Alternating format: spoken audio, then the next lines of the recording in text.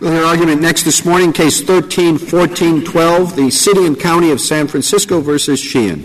Ms. Van Aken. Thank you, Mr. Chief Justice, and may it please the Court. Ms. Van Aken, before you go any further. Yes, Justice Scalia. Your petition for writ of certiorari, and it was a petition that had your name on it, said on the reasons for granting the petition, this Court should resolve whether and how the Americans with Disabilities Act applies to arrests of armed and violent suspects who are disabled. The circuits are in conflict on this question. The question presented is recurring and important, and Title II of the ADA does not require accommodations for armed and violent suspects who are disabled. And that's the issue on which there is a circuit conflict. I now look at the table of contents of your petition. This argument is not made in the petition at all. You concede that Title II does apply, even to the arrest of armed and dangerous suspects. You just say, in this case, modification to Sheehan's arrest would not have eliminated the significant risk she posed. There's a technical word for this. It's called bait and switch. We might well not have granted this petition had you not listed those reasons. Are we supposed to appoint somebody else to argue the point that you asked us to resolve in your petition for certiorari? With respect, Justice Scalia, San Francisco asked you to resolve the question of whether and how the ADA applies to the arrest of an armed and violent individual, and the answer to that question is it only applies where the significant threat that the individual poses has been eliminated. That's not what your petition said. Title II does not require accommodations for armed and violent suspects who are disabled. Period, is what it says. And that is not the argument you make in your principal brief. Well, with respect, Justice Scalia, page 3 of our reply in support of certiorari, so still at the certiorari stage, says that the issue here is not a fact-intensive reasonableness question, but instead it's whether an armed and violent individual's accommodation is required. And the answer to that is no, where the significant risk hasn't been eliminated. And our arguments at the certiorari stage certainly didn't turn on any claim that the ADA I'm sorry. I looked at your papers below, and there was an argument as to whether the ADA applied at all to arrest. And nowhere do you raise the direct threat argument. Nowhere do you raise below the risk argument. It was a pure legal question, the one I thought we were going to answer. But on appeal, you've now using the words direct threat and risk. What are we supposed to do with this? Justice Sotomayor. We're supposed to change the nature of the case and perhaps reverse the Ninth Circuit on an argument that was never presented to it? I disagree, Your Honor. In the Ninth Circuit, San Francisco argued that the Ninth Circuit should adopt essentially the Fifth Circuit's rule, that where there are exigent circumstances, that there is no requirement of accommodation. There was no argument that the ADA just has nothing to do with arrests. It's that in exigent arrests, like the Fifth Circuit said in Heinze, then there's not a reasonable accommodation. No accommodation is reasonable. So, in a sense, the ADA doesn't apply, but that's because of the exigency, as the Fifth Circuit said in Heinze, and that was the conflict that we asked this Court to take the case to resolve. Before we get to the question that you have briefed and the question that the Solicitor General has briefed, there is another question that logically comes first. The statute, 42 U.S.C. 12132, says no qualified individual with a disability shall, by reason of such disability, be subjected to discrimination by any such entity. That's the relevant statutory provision, isn't it? All right. So all we have there is discrimination.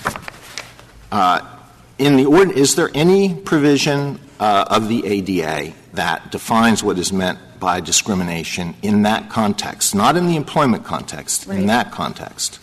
Congress's findings included a statement that discrimination includes a failure to make modifications in some circumstances. So we understand discrimination to include a failure to modify a government program. Excuse me, where does that appear? Is that in the statute? It's 12101 A5, Your Honor. 42 U.S.C. 12101A5. And that's a finding that discrimination includes not making an accommodation. And this Court has recognized that accommodation is part of the discrimination analysis. In Olmstead, for instance, the Court said that Congress had a broad view of what discrimination meant. So let me return to my original point, which was that the case is about an entry. And police officers here sought to re-enter a private home of a mentally ill woman who had just — before you get to that, I'm still not entirely satisfied with your answer about discrimination. And we have to answer that question before we get to the arguments that you make and that the United States makes based on regulations that have been issued pursuant to the statute. If discrimination means what it means in ordinary parlance, which means treating people differently, then there would be no basis for those regulations. But nobody's briefed this other issue, this threshold issue. Now, maybe you're right, but it hasn't been briefed. Well, I think discrimination includes the failure to make an accommodation where it's reasonable to do so, and I base that on the findings, as I mentioned. I base that on the regulations, which this Court said in Bragdon were entitled to deference, at least in the public accommodations context. Congress has recognized the reasonable accommodation duty in 42 U.S.C. 12206. Which was subsequently enacted but mentions accommodations. And I also think it sort of follows from this context. The public service here is providing an injury-free arrest to the extent possible. Ms. Sheehan alleges that because of her disability, she wasn't able to take advantage of that public service to the extent other people would have been able to, but if we had provided her an accommodation, then she would have been able to. Now, we disagree with that factually, of course. Excuse me, what is the public service that she could not? An injury-free arrest, an arrest with a minimum of — This is a public service. It's an activity, Justice Scalia, and it's an activity in the same sense that imprisoning someone is a public activity, and this Court said in Yeski that indeed was, and so therefore the ADA applied. The service at issue here, the activity at issue here is an arrest, but the circuits are unified that Title II applies to arrest. Where they're divided — Let's call it an activity instead of a service. Yes, Justice Scalia. Let's call it an activity. I have another preliminary question. The ADA does not apply to the individual officers, right?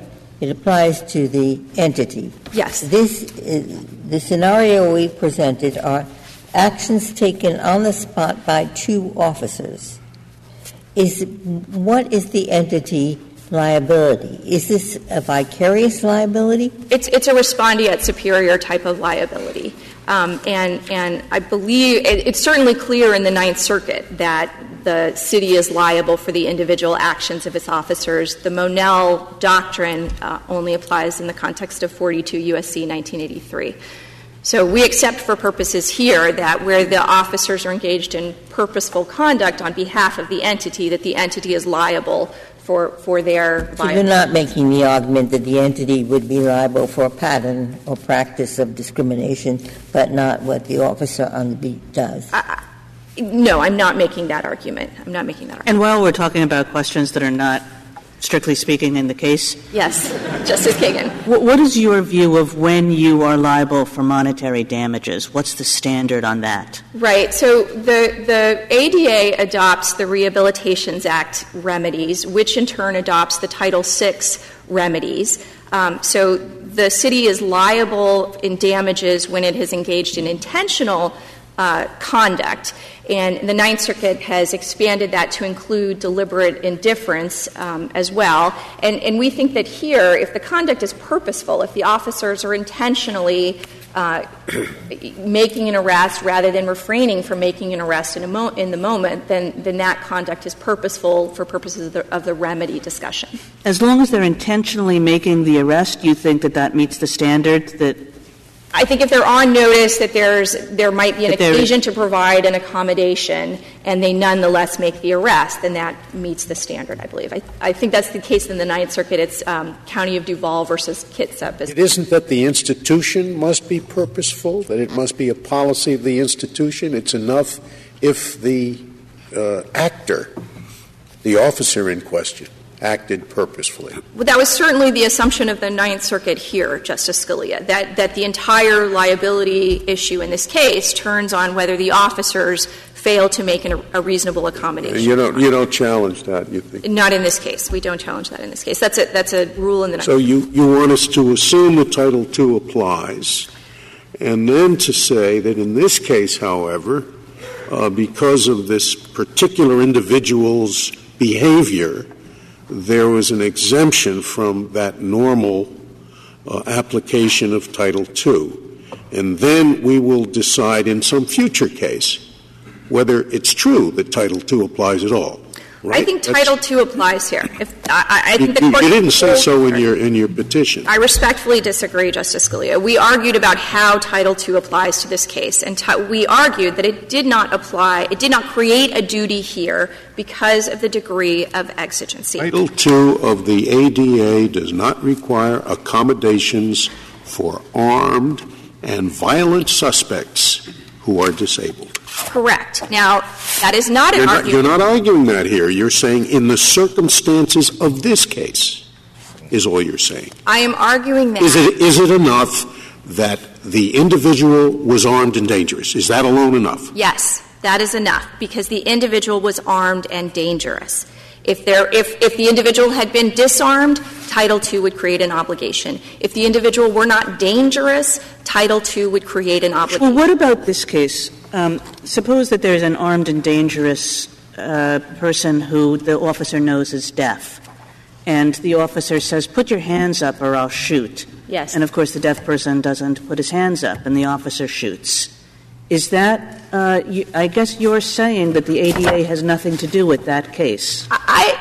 If the person is dangerous in that moment and it is necessary to shoot to protect public safety, such as if the armed and violent deaf individual is raising a gun at the officer, then yes, the ADA... Well, that's not what you answered to me. You said if the individual is armed and dangerous, or actually it should be armed and violent. Now you're saying that is not enough. This individual was armed and violent, and you say it's not enough. It depends on the circumstances. Now, which do you want us to hold? Dangerous, Justice Scalia. Dangerous. If the individual presents a significant threat, then no accommodation is required. Any accommodation is not... And there's a circuit conflict on that point, isn't there? I believe there is, Justice Scalia, because the Fifth Circuit in Heinze said that any time there's exigent circumstances, you just don't look to the ADA. And what the Ninth Circuit has really done here, in our view, is given almost no weight to the exigency of the circumstances. And I think there's two ways the Court can resolve this case. One is to hold that the direct threat regulation applies to situations like this one, because the significant risk had not been eliminated here, and therefore... Where was that in your brief below? I'm sorry, which brief? Where was the brief below to the circuit court? Where did you use the words direct threat and parrot the statute? Yes. Because you're not parroting the statute. The statute says, in determining whether an individual possesses a direct threat, a public entity must make an individualized assessment based on reasonable judgment that relies on current medical damage or on the best available objective evidence to ascertain the nature, duration, and severity of the risk, the probability that the potential injury will occur, and whether reasonable modifications will mitigate the risk. That is from the regulation, Justice Sotomayor. We did not cite the regulation to the Ninth Circuit. What we cited was Heinze, and Heinze's analysis that in exigent circumstances you don't provide an accommodation. Now, we certainly think that at least where the exigent circumstances rise to the level that they did here, you don't provide an accommodation. And the reason for that is that the fundamental government activity here is protecting public safety. And so in that situation, in a situation like this one, time is of the essence. And so to delay an arrest as an accommodation where time is of the essence isn't a reasonable accommodation as a matter of law. And my argument to this Court is that because officers are making risk judgments. I'm sorry. Let's assume certain facts. Okay. All right? Contrary to what I'll wait for your reply. I'm sorry, Justice Sotomayor. May I finish the question? Yes. There's no exit possible, and the police officers knew that. I'm sorry. Police officers knew that there was no way to escape from that apartment. They knew that the building was empty. Could you still defend their decision to go in, given that they could have waited and tried to talk her out? So if they knew the building was empty, unlike here, and if they knew there was no exit, unlike here, we still think there would be a question about whether she had other weapons in the room and could be preparing some kind of ambush or some kind of barricade. And that's something that the officers here testified they were concerned about, page 198 and 199 of the Joint Appendix. So what they thought was necessary was to get that door open so that they could see what Ms. Sheehan was doing, so they could see if she were preparing an ambush. That's different than what they did, however. Well, they opened the door and they rushed in and pepper sprayed her. They weren't just opening the door to see if she had a gun or other instruments of danger. So let's assume my hypothetical. Doesn't this require them, if it doesn't change the nature of their service protecting the public, to wait for their backup and to wait for the crisis intervention team? If they knew there was no danger from not opening the door, then yes, that could be a reasonable accommodation. So why isn't that a jury fact?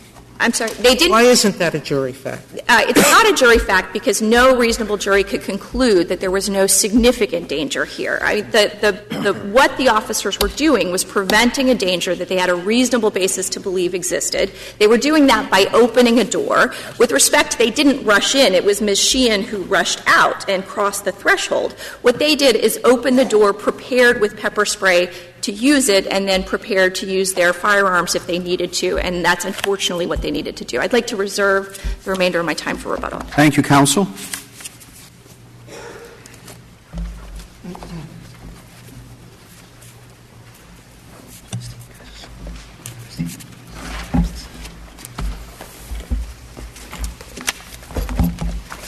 Mr. Gershengorn? Mr. Chief Justice, and may it please the Court, the ADA provides individuals with disabilities with important rights in their interactions with the police, including arrest.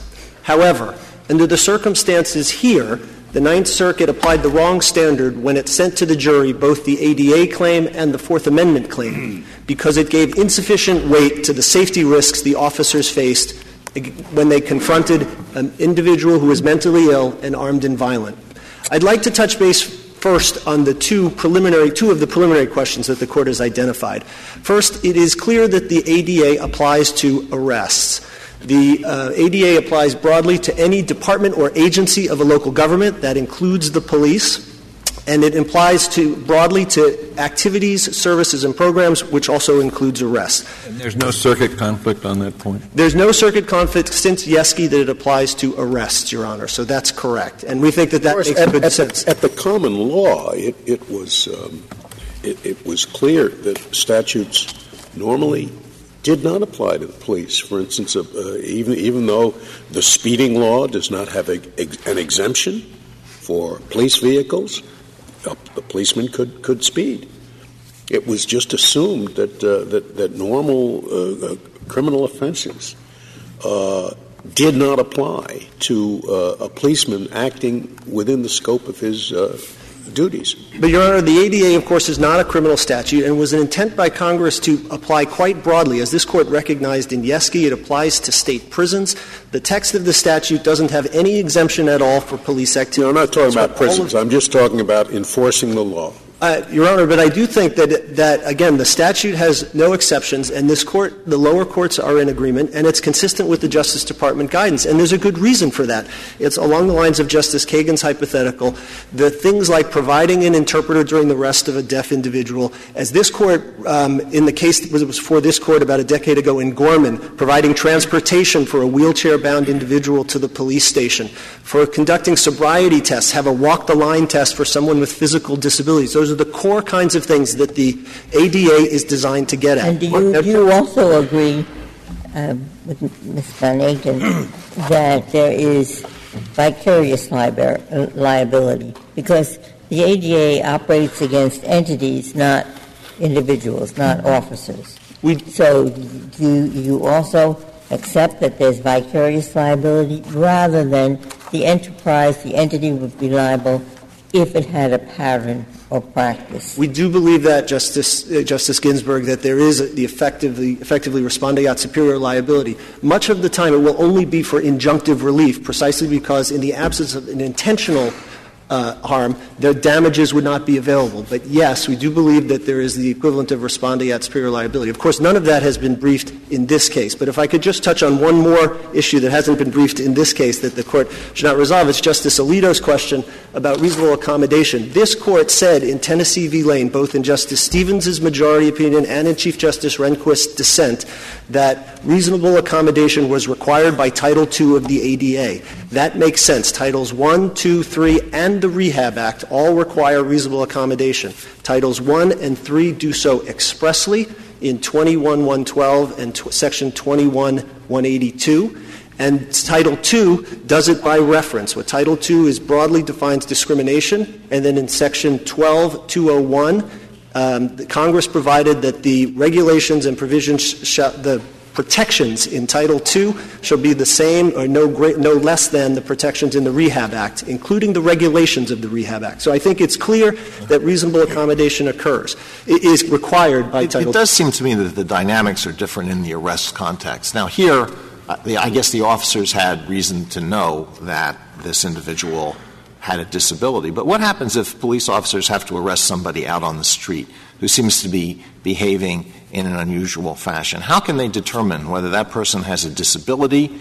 It may be someone who's schizophrenic and isn't taking his or her medications, or it might be somebody who does not have a mental illness but has taken some kind of controlled substance. How do they make those determinations on the spot when they're arresting somebody? So we do think the ADA applies when you know or believe that the person has a disability, including mental illness. So in some of the hypotheticals that Your Honor just poses, the ADA would not apply. But, of course, in this case, they did, as Your Honor says, they did know, and, in fact, the whole purpose of the entry was to address a problem of mental illness. But in the case I posited, there would be an issue about whether the officer should have known that this person who was behaving bizarrely had a mental illness? We don't believe that should have known is the standard in the ADA. So it is not a should have known standard with respect to the disability. With respect to how the Court should approach this, the question that we understand to be presented and whether it should adopt the Heinze approach, we have proposed for the Court that it apply the Barnett standard. The root of that standard is the recognition that in the mine run of cases like this with an armed and violent individual, there will be great danger to the officers or to the public and short time. And so consistent with the Justice Department guidelines, which say the officer's priority is to stabilize the situation, and I think with the instincts of the courts of appeals, we think the right way to operationalize that instinct and map it onto this Court's precedent is through a Barnett standard, which is to recognize that it will very rarely be the case that an accommodation is needed. So when might one be needed under Barnett? Well, it goes, I think, to Justice Sotomayor's hypo with one tweak. It's our view that the rare occasions when accommodation would be needed involve something like when it's contained and visible. So a threat that you knew there was no opportunity for escape and you could see the individual, perhaps if there was a security camera in Ms. Sheehan's room. Or another example, if you had a mentally ill individual with a knife cornered in an alley, so there was no possibility of escape and the officers could retreat. We think those might be the rare situations that a reasonable accommodation would be needed. The reason for that is a reasonable accommodation is not reasonable. A reasonable modification is not needed in our view when it presents significant safety risks to the officer or the public. What about saying it is never reasonable to accommodate somebody who is armed and violent. So, Your Honor, that seems to me a fairly sensible statement. It is never reasonable to accommodate somebody who is armed and violent, period. So, Your Honor, which is what some courts have held. The Fifth Circuit, I believe, is the only court to have held that. We don't think that that's the right standard, although we think their instinct there is a lot closer than what the Ninth Circuit has done. We don't think it's right for one legal reason and one sort of practical reason. The legal reason is this Court has avoided generally in the context of reasonableness the sort of bright-line rules that the Fifth Circuit has articulated. So that's the first reason. With respect to the practical consequences, I think it does get to my response to Justice Sotomayor. I don't accept that. That's not a bright-line rule. I think if you say it doesn't apply at all. It doesn't apply in one particular circumstance where the person is armed and violent. Your Honor, we think that a sort of one notch back from that is actually the right approach, that it captures the idea that Your Honor is articulating and that drove the Fifth Circuit, but does it without the absolute rule, which is, I think, how many of the other circuits, other than the Ninth Circuit, are applying it. They recognize that exigency is very, very important, but there will be times when the exigency is sort of in an unstable equilibrium where the officers may have an obligation to back off. And you're asking for remand. You say most of the time officers can go ahead, but there may be times when not. What is there in the fact picture here that would warrant a remand? Remand to determine what? So, Your Honor, we do think a remand is appropriate, but we will say we haven't seen anything in the record that would create that special circumstances. But in fairness to plaintiffs, because it is a different standard than the one that they faced below, and they prevailed below, we think they should have a chance to go through the extensive record and make the arguments to the Ninth Circuit. Mr. Kirshenbaum, if I can just get your understanding, what are the special circumstances that we're reserving here? Like, what is the reason for not adopting the Fifth Circuit rule? Because I think there will be times when the exigency is controlled. When the paradigmatic case is when it is it's visible, when the suspect is visible and contained. So, in other words, you can be assured that there's no additional risk from waiting, and that you can be assured that there's no danger to the public. So, for example, had there been a clear door into Ms. Sheehan's room so they could see what she was doing, if she were sort of huddled in the corner, that might be a situation in which a reasonable modification was appropriate, even though the situation was not over-contained in that sense. Had she made a break for the window, had she made a move for another weapon, they could have done something. I suppose suicide is always a concern in a case like that, right? So, Your Honor, there is a risk of danger to self, and the officers are allowed to take that into account. We think that in a situation in which you can see her, that would be a situation in which there were an argument for a reasonable modification. But we recognize that harm to self is something that the officers can take into account. I think the standard you've just proposed gives no guidance at all to an officer faced with a violent person. Your Honor, may I answer? Sure. Your Honor, I do think it gives guidance in this sense. It says that absent situation in which you can have some confidence that there's no risk to the public, you don't have to worry about a reasonable modification. Thank you, Your Honor. Thank you, counsel.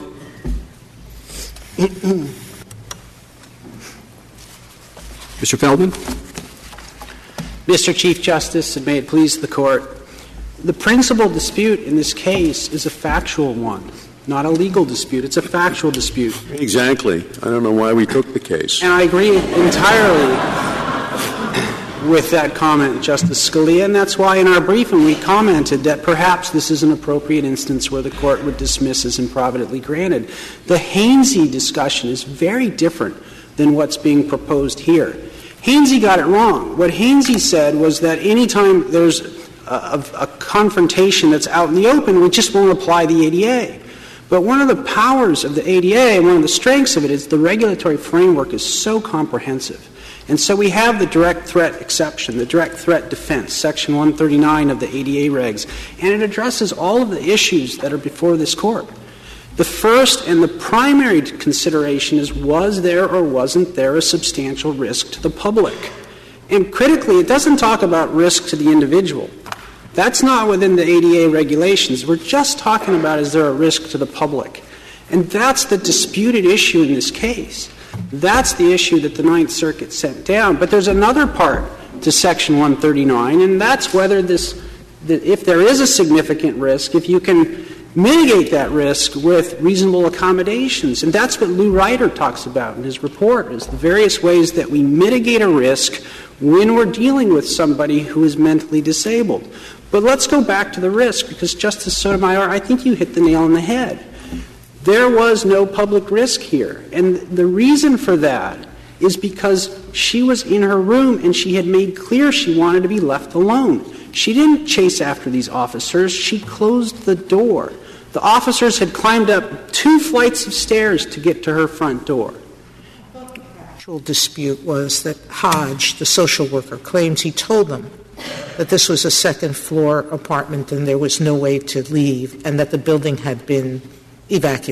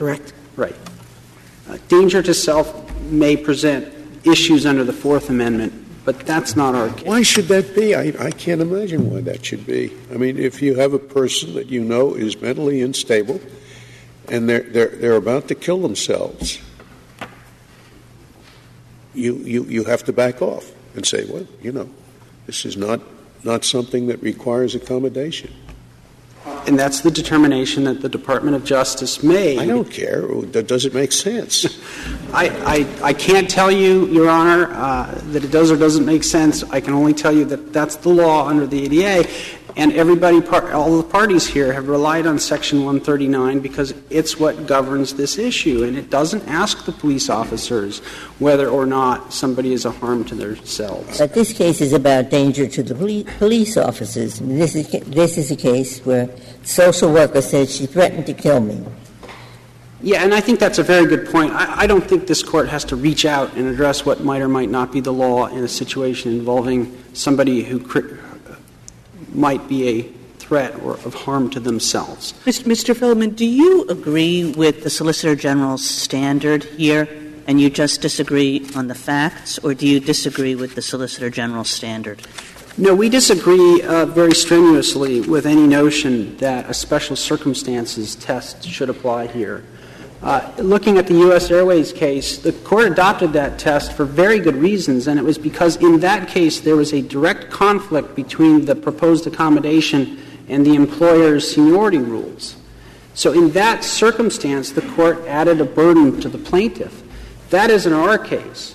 In our case, we have symmetry between the proposed accommodation on the one hand and the way that San Francisco trains its officers and also universally accepted methods for dealing with mentally disabled individuals. So we're not in a situation where we need to adopt a special circumstances test.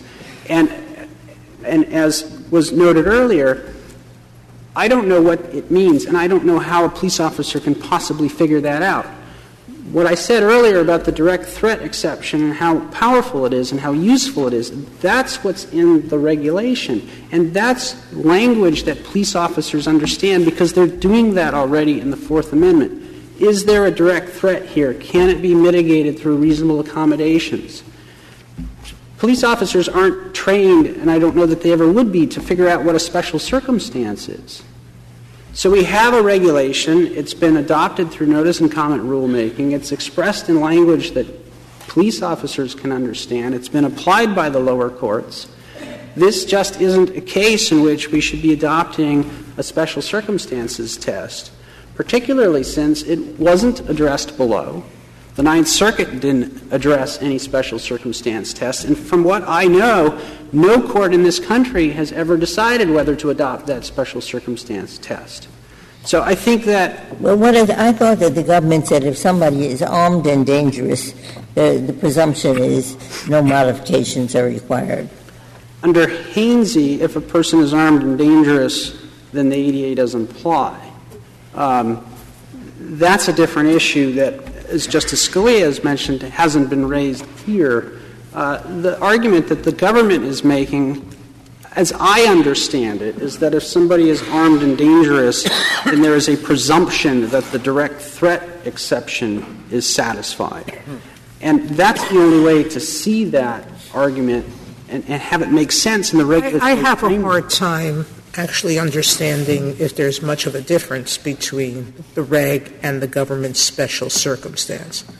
Because the ADA, as a matter of course, doesn't say you have to change your procedures unless a reasonable accommodation can reduce the risk or can eliminate the risk.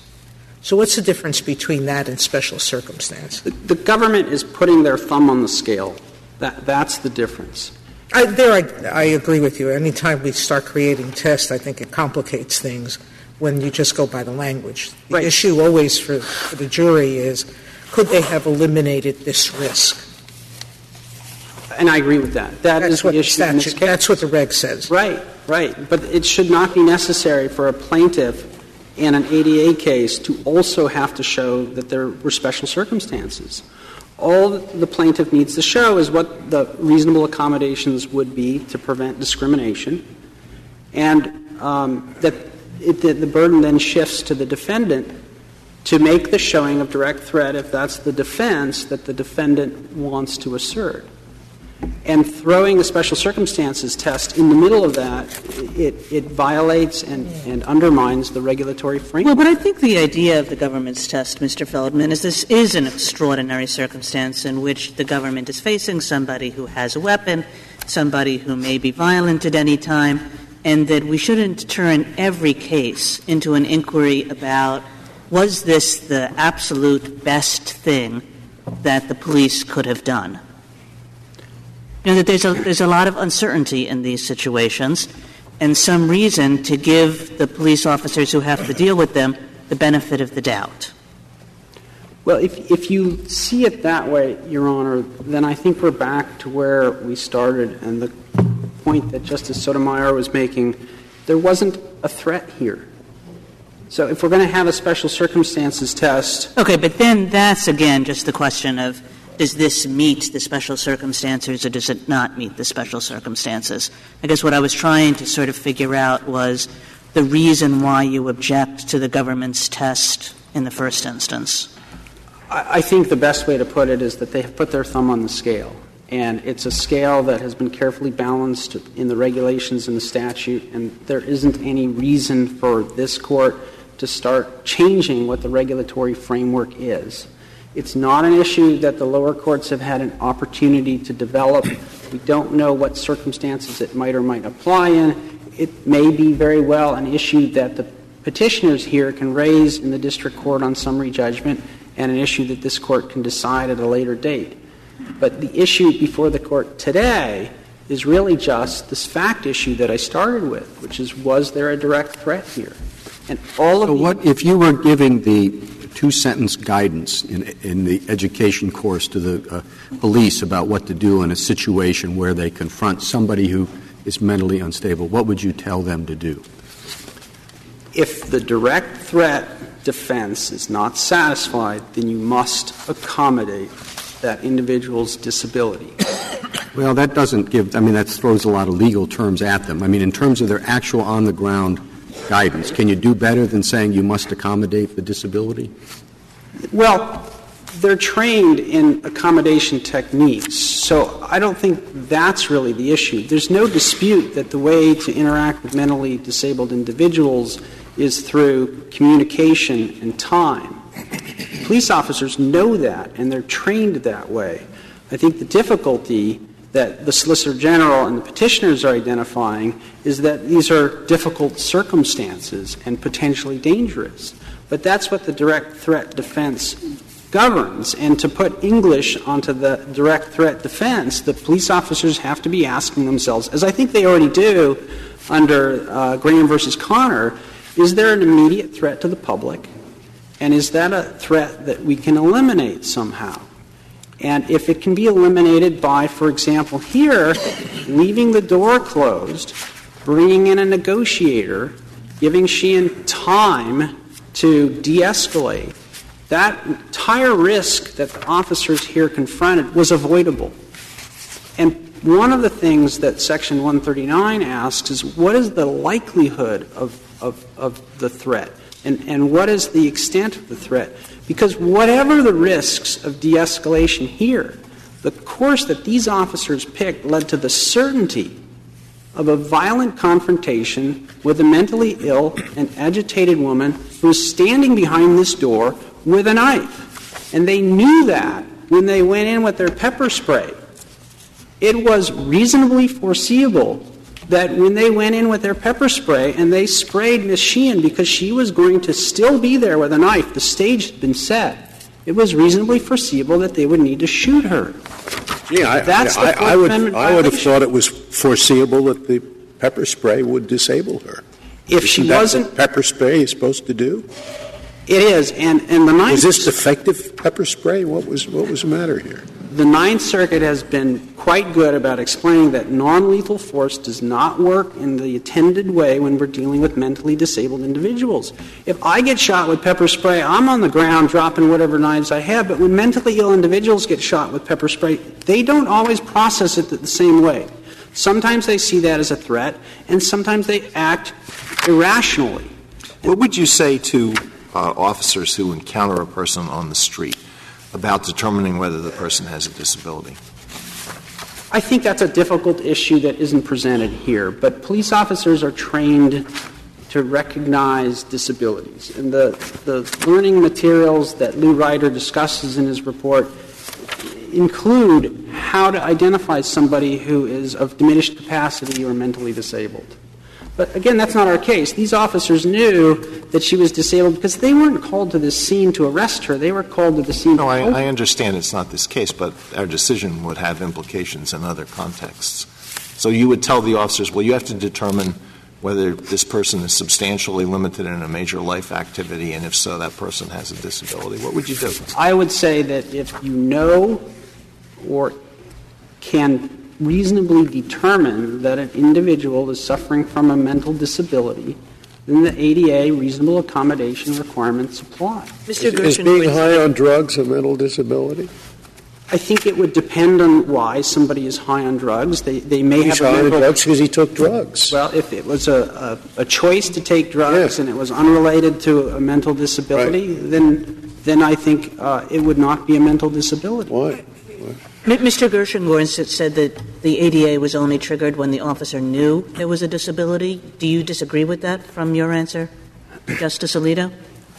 I agree with Ms. Van Aken that it's either knew or should have known. And presumably there's no way to tell if there's somebody you come upon on the street who's exhibiting signs of being on drugs, whether that is because of prescription medication or illicit drugs. I think that's right. But they have to be treated differently. They do. I'm sorry. Why? Well, because if the danger is present, right? All right. Why do they have to be treated differently? One would assume that if someone's dangerous and violent and there's no way to modify dealing with them, doesn't matter whether they're disabled or not or what the cause is or not. The issue is don't resort to violence automatically if there's a way to mitigate the risk. Isn't that the answer? Now, whether you'll be liable for potential damages or an injunction or anything else, that depends on whether you knew the person was disabled. That's a different issue altogether. I agree with what you've said. The difference is whether there's liability under the ADA. That turns on whether the officer knew or should have known that the individual was disabled. The Fourth Amendment issues, you're absolutely right. When an officer confronts somebody who is of diminished capacity for whatever reason, the officer has to use reasonable force. And in a totality of the circumstances test, the diminished capacity is one of those circumstances. And it's not just for if you know about it. Right. But if you don't, and whatever the cause is, if the person's violent and there's no way to mitigate the risk, doesn't matter whether they're disabled or not. Correct. Because of Section 139. And again, that's the strength of Section 139, is it tells the police officers exactly what they need to know. So we have a very robust regulatory framework, and it comes back down to this very simple issue of whether there was a risk. And things like guns, there was no evidence of any guns. Things like hostages, there was no evidence of any hostages.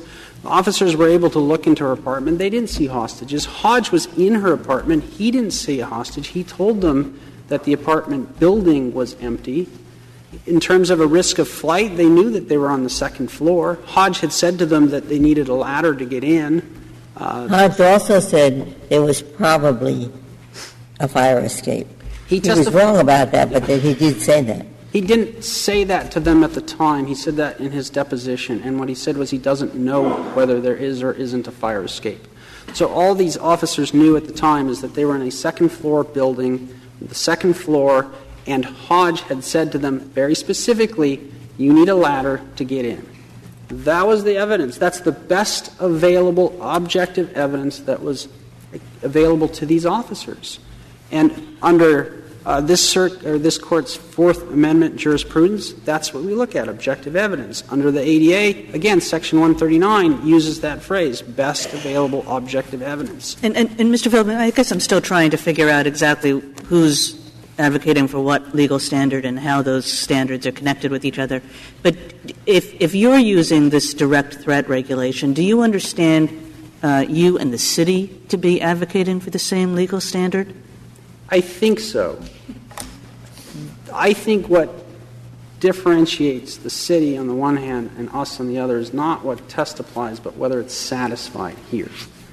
Because you're both looking to the regulation as the test. Right. And the city says it's satisfied, you say it's not. Right. And the interesting thing is they're supporting amici cite the same regulation. Are supporting amici cite the same regulation.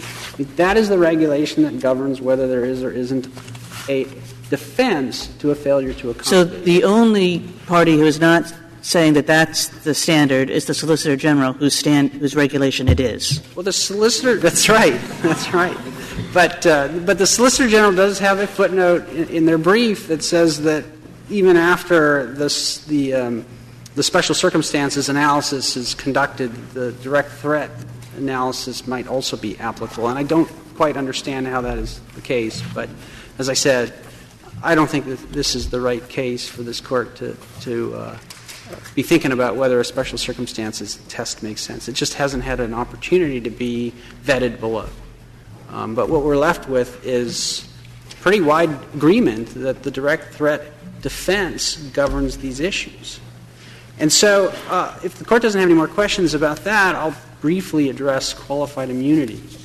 The issue on qualified immunity is also a narrow one. It's not whether there was a Fourth Amendment violation, but whether the actions here violated clearly established law. And in the Ninth Circuit, we have two cases that involve substantially similar facts. And they're both cited by the Ninth Circuit in its decision below. One was Alexander, and the other was Diorel. Alexander is a particularly interesting case because the defendant there was the city and county of San Francisco. So if they were aware of any case, you would think that would be one of them. The plaintiff in Alexander was mentally ill. The officers arrived at his house to execute an administrative warrant. And rather than allow them to do it, the plaintiff there threatened to shoot anyone who entered his house. And it's the exact same circumstances we have here. The situation was contained. There was no need to immediately enter, and the officers made the decision to go in circumstances that led to a violent outcome. And the Ninth Circuit held that the officers there were not entitled to qualified immunity as a matter of law because the extent of the threat was unknown and disputed. So it raised a jury question. Diorel is the other case that the Ninth Circuit cited. Diorel stands for the proposition that where an officer knows that an individual is mentally disabled, that's something that has to be considered in determining what force is appropriate under the Fourth Amendment. And we have very clear testimony from the officers here that at least when Reynolds made the decision to force their way back into Sheehan's apartment, they didn't consider Sheehan's disability.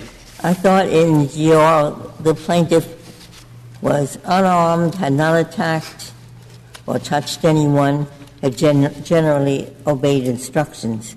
What the Court said is that he was unarmed in the sense that he didn't have a knife or a gun. What he had, though, was lighter's fluid.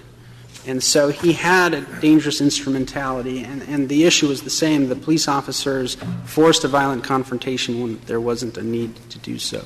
It's very hard when you have such a fact-intensive inquiry, and I think that was part of your submission, to say that the law was clearly established as to how they should function in that particular circumstance, which I think is important when you're talking about making the officers personally liable. Yeah, although this Court has looked at whether the facts of a previous case are substantially similar, sometimes it's described as being fundamentally similar. The facts don't have to be the same. Substantial similarity doesn't require exact similarity, but the facts of Alexander in particular are very, very close to the facts in our case.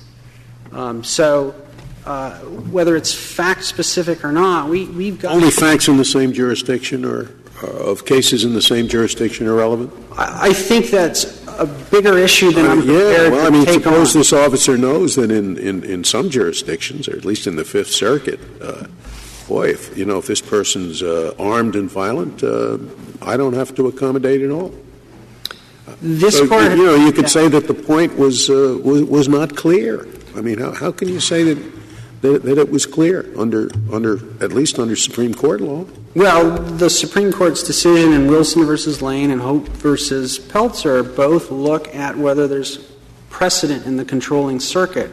These are officers who are in San Francisco within the jurisdiction of the Ninth Circuit. And unless and until this Court takes a case and reverses something that the Ninth Circuit has said, I think they're duty-bound to comply with Ninth Circuit precedent. On the qualified immunity issue, could we consider the question whether there was a Fourth Amendment violation at all, assuming that counsel for the officers raised that argument? Well, yes, absolutely. They did not raise it in their petitioner's brief or the reply brief. They focused instead on the second prong of the qualified immunity analysis. But certainly this Court has the discretion to reach the Fourth Amendment principles instead. But do you think they waived that argument? I think there's an argument that they did, but again, it's an issue that I think the Court has discretion to do what's appropriate, but I think it would be unusual for the Court to address it. And I think the Solicitor General makes this point, too, that to address an issue that hasn't been adequately briefed. If I could just conclude, I think the Court knows this. This is a case with enormous policy implications. One of our amici, and we've got several, and one of our amici counts among its members a family that called the police to get help with their mentally disabled son. And the police showed up, and they, I'm sure, intended to help that individual, but instead they hurt it. And we see this in the news day after day, week after week, where the police arrive to help somebody and they wind up hurting them. And, Your Honors, it's only when officers and public entities are held accountable for actions like those that occurred here that we can expect to see a change in that pattern. So we ask that this Court affirm the Ninth Circuit. Thank you. Thank you, counsel. Ms. Van Aken, you have 3 minutes remaining. I'd like to make 2 points in my very brief time. The first is that I think the Court took this case because there's a division in the circuits about the weight that they give to exigency and safety concerns in dangerous arrests like this one. I don't think there could be any question that in the Fifth Circuit, in the Fourth Circuit, where exigency has a lot of weight in the reasonableness analysis, that this case would have come out differently. And I think that's the fundamental legal difference between the circuits and between the parties. What I heard Mr. Feldman say, this is my second point, and it goes to the reasonableness of an accommodation. I heard him say that it would only be reasonable to accommodate her if they could have eliminated the risk, but the risk was eliminated when the door was closed. And with respect, I agree with the Solicitor General. He's incorrect that the risk was eliminated because Mr. Feldman is incorrect that the risk is eliminated because Ms. Sheehan, whether or not she was fully contained, whether or not they had been told by Mr. Hodge that there was no other exit, she certainly was not visible. And behind her closed door, she could have been gathering her other knives, preparing an ambush. She had a cluttered room full of household items. Maybe there was a cup of bleach she could throw in the face of the officers. The point is that the officers knew that she meant them harm. They knew that she did not intend to go peacefully to the hospital, and they knew that at some point someone was going to have to go back in that room and deal with the situation. And so delay behind a closed door could have been allowing her time to calm down, but the officers had no way to know that. The final point I want to make is that the point of the treatment, though, to try to give it a chance. I mean, what your adversary has said is we can't assume, or unless we want a society in which the mentally ill are automatically killed. There's 350 people a year estimated who are shot by police officers and killed who have mental illness. And this is not to minimize. There's 100 police officers who are killed, almost half of them from ambushes, and the other 50, I'm not sure what the circumstances were, but not ambush circumstances. The point is, isn't the ADA, and the House report makes this very clear, intended to ensure that police officers try mitigation in these situations before they jump to violence? Not where it increases safety risks to the officers. The nature of the activity at the point they were deciding whether to go in or not was to resolve a safety risk. So any accommodation that increases a safety risk isn't reasonable as a matter of law. Thank you. Thank you, counsel. Case is submitted.